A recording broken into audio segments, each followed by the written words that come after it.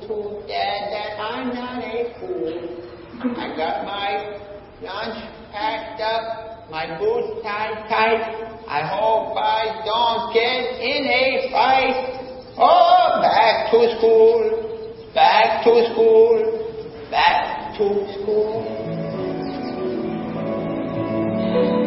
Well, here goes nothing.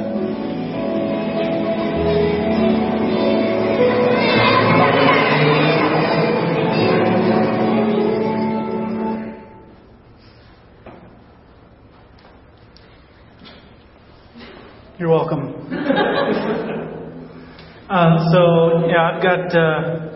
I've got 3 kids, 2 of which are, sounds really loud, 2 of which are going back to school.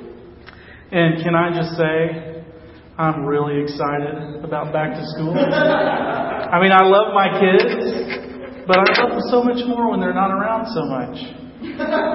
Of course I'm kidding, and I know I'm going to regret that I even joked about that, like when they go up to college and I'm crying at home. But there is this excitement about some space, when school time comes.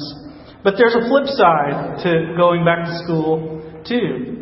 Even if you're not going back to school, maybe you're just getting back into the swing of the fall and getting out of the summer rhythms. It's not all fun and games, as the great theologian Adam Sandler just demonstrated. Going back to school can be hard. For all the benefits of space from the kiddos, going back to school and getting back into the swing of things involves us again in a number of social commitments that we might have taken a break from in the summer. Whether it's meetings or clubs or groups or sports, so on and so forth. I was reading this book recently called Making Room for Life by a guy named Randy Frazee.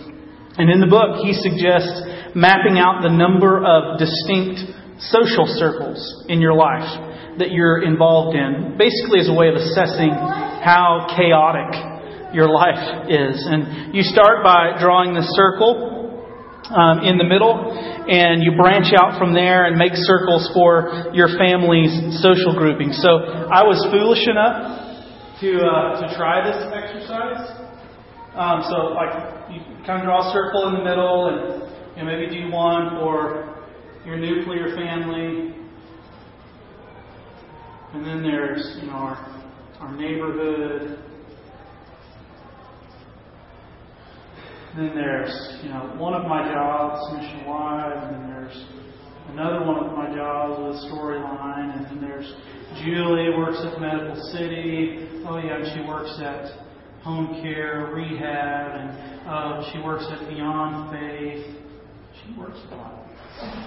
Then there's DC where Ryan goes to school, and there's Sunshine School where Chloe goes to school, and there's ballet, and there's soccer, and there's gymnastics.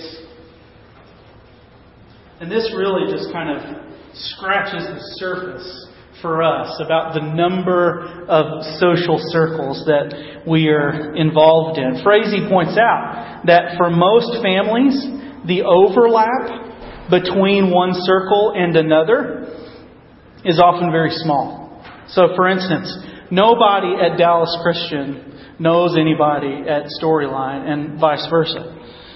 Which means there's a good bit of distance, both physically and socially, between the circles. Which means you could end up spending a large percentage of your time in the car, just getting between all of those things that you're a part of. It kind of looks like a Ferris wheel when you look at it, a Ferris wheel of insanity.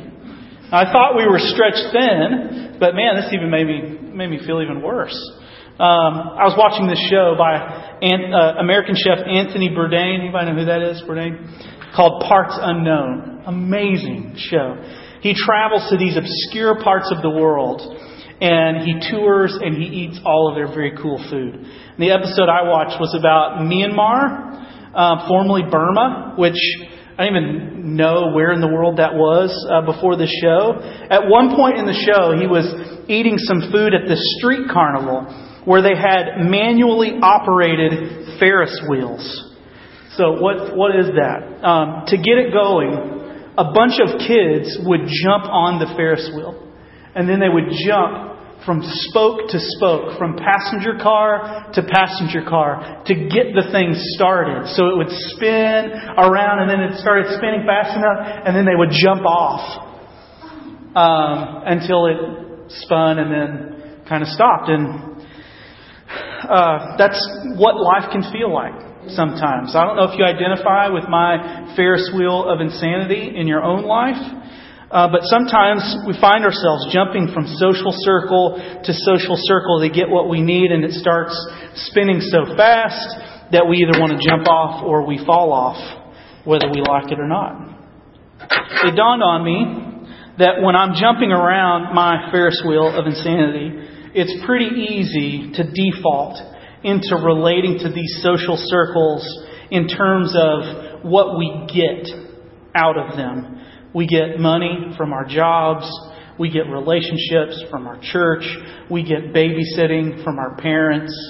We get other things from our parents. We get money from our parents. We get education for our kids at DC and Sunshine School. We get scholarship training from soccer and gym and ballet. We get a safe place to sleep at night in our neighborhood. We get all these things. It's consumerism par excellence.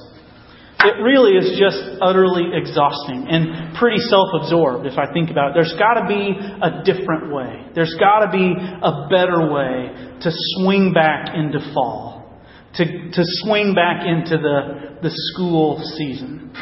Let's read John chapter 1, verses 1 through 14. In the beginning was the Word, and the Word was with God, and the Word was God. He was with God in the beginning. Through Him all things were made. Without Him nothing was made that has been made. In Him was life, and that life was the light of all humanity. The light shines in the darkness, and the darkness has not overcome it. There was a man sent from God whose name was John. He came as a witness to testify concerning that light, so that through him all might believe.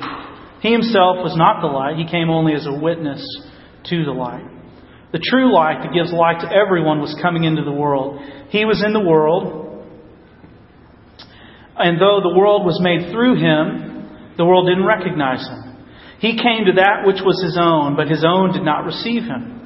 And yet to all who did receive Him, to those who believed in His name, He gave the right to become children of God. Children born not of natural descent, nor of human decision, or a husband's will, but born of God. The Word became flesh and made His dwelling among us.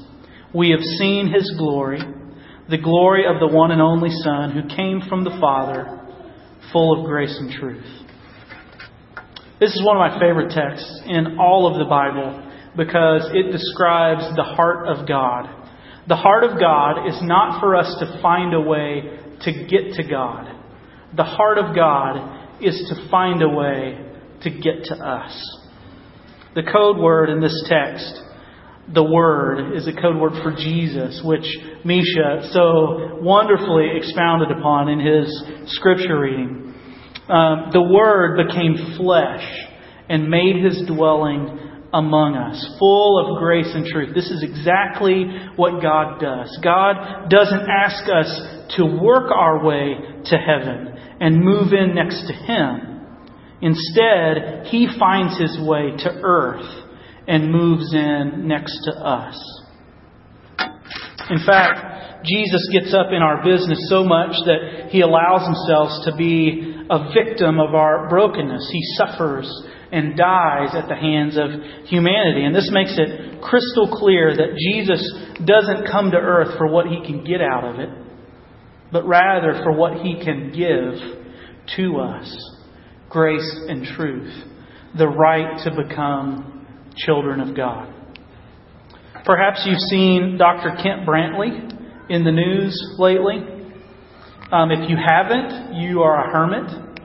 And so for all of you hermits out there, I will rehearse some of the details. Dr. Brantley moved to Liberia with his family to work with Samaritan's Purse and to serve those who had been stricken with the deadly Ebola virus.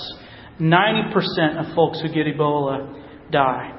And while serving his patients, Brantley contracted the disease and was put in quarantine in Liberia, along with another aid worker, a doctor named Nancy. They had this experimental serum that could help them that had to be flown into the country from out of the country, and come to find out there was only enough for one dose, one person. And Brantley said, "Give it to Nancy. Let Nancy have it." By the grace of God, Dr. Brantley walked out of an Atlanta hospital last week, healed, immune from Ebola. Brantley followed the footsteps of Jesus. He is truly a Christian. Christian means little Christ, little Jesus. Brantley and his family, they made their dwelling among these Ebola patients in West Africa. They poured their lives out for them, figuratively and literally. Brantley, because of his commitment to God, made space in his life for others. And he joins a long line of Christian medical workers who contracted diseases because they put their lives on the line to serve other people. It was the Christian movement, in fact, that started what we know today as the modern hospital movement. In a world where so many engage in relationships for what they can get out of it, Brantley entered into the world for what he could give. What a beautiful image of God in the flesh. It's striking to me that God is the God of the whole world, and He wants to rescue the whole world from brokenness and evil. And yet the way that He does that is to begin with one single body, in one single place, to one single group of people. The all-powerful, everywhere present God locates Himself within a particular time and place. God limits Himself in Jesus. And what's more, Jesus spends perhaps as much as 3/4 of the time with a group of about 12 folks and their families. He pours almost everything He had into this relatively small band of disciples. His life does not seem to resemble my Ferris wheel of insanity. Instead, He's got this circle of life thing going on. Where, certainly He travels to different places, but it's interesting that He goes to different places with the same group of people. He moves in a pack. He lives in a family. So He goes everywhere. Almost everywhere He went, He moves in this circle of life. I had lunch. I'll get to that. If the God of the universe, who's out to rescue the whole world, goes about doing that by hunkering down in a very particular time and place and people, why would we think it would be any different for us? If Jesus shows us the best way to live, and we want to follow the example of Jesus by serving others, why would we then spread ourselves so thin in relationships that we really couldn't be faithfully present to other people so that we could truly love them? I had lunch this week with Andy and Melissa Johnson, a couple who were missionaries to the Dagara people in Burkina Faso, Africa, for 12 years.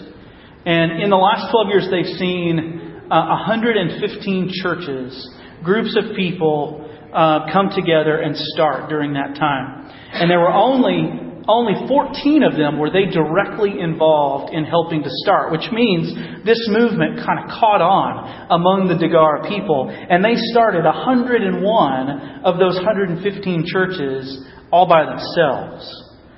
And I asked them if they were experiencing culture shock yet, and their eyes got big, and they started to smile. So yes. One thing they mentioned was that they're used to spending a lot of time with people, and then kind of just getting done what they can get done around that in terms of their mission and their work in Africa. And, when people would come over to their house to have tea, it could be a 3 or 4 hour affair. You come over to hang out and you don't go anywhere for a long time. And that was the way they did life. So you can imagine their surprise when they discovered that most people in the States that they tried to connect with were available 2 or 3 or 4 weeks later for 30 minutes or an hour, if that. Andy observed that it's like our American friends wear, busyness as this badge of honor. Later in the conversation, I learned that Andy has spent the last 5 years in Burkina pouring almost all of his energies into the same 5 people. 5 people that they basically turned over this fledgling movement to in West Africa. You might have noticed that I told a lot of Africa stories today. Dr. Brantley, the Johnson. I'm glad you noticed that. I was hoping you'd put it together that you have to move to Africa to truly follow Jesus. We'll see who's really faithful. When next month we come back, we'll see who's still here, right? I'm kidding, of course, but I mention these kinds of stories, these out-of-the-states kinds of stories, because sometimes we need to be jarred out of the cultural waters that we swim in to see things a little differently. Something that can capture our imagination about how we might follow Jesus ourselves and take His incarnation, His in the flesh kind of posture in the world and adopt that into our own lives.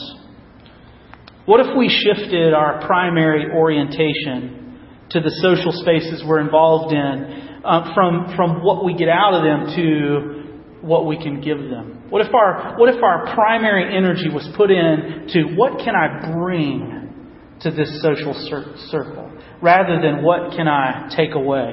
It's not to say that it's not okay to get something out of it. It's just that what would it look like if our primary orientation was self-giving rather than self-asserting? What if we intentionally pruned back, streamlined, or even overlapped and laid on top of each other some of these social circles so that we can be present with a smaller number of people in our lives and be faithfully present with them and love them deeply? That's part of the reason I really love what's happening with all these crazy folks that are moving into Junius Heights and that East Dallas area. It's a great first step in taking Jesus seriously and locating in a particular place together and streamlining this Ferris wheel of insanity a little bit. The God of the universe took up residence in our world to bring us grace and truth and to invite us to be His children. Jesus poured out His life in self-giving love for us. If we receive that gift from God for ourselves, if we receive the gift of grace and truth and of the children of God, if we receive that status, how could we not then turn around and do the same thing for others? Invite others into the same kind of way of life and relationship with God. Let's pray.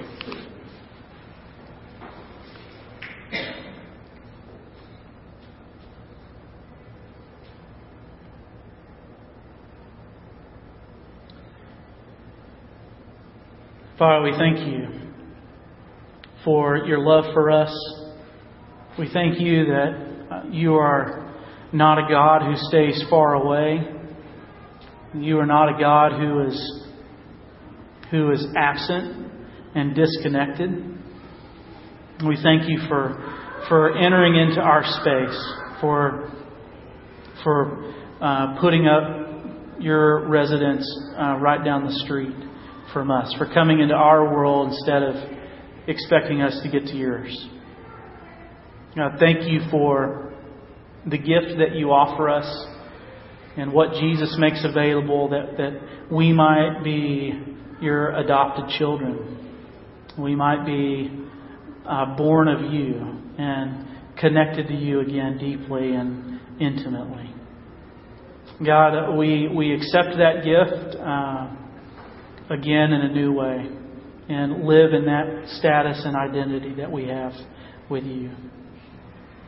And God, we pray that You would fill us with Your Holy Spirit and that You would lead us out into the world, into our neighborhoods. Give us wisdom to navigate these Ferris wheels of insanity we sometimes find ourselves riding.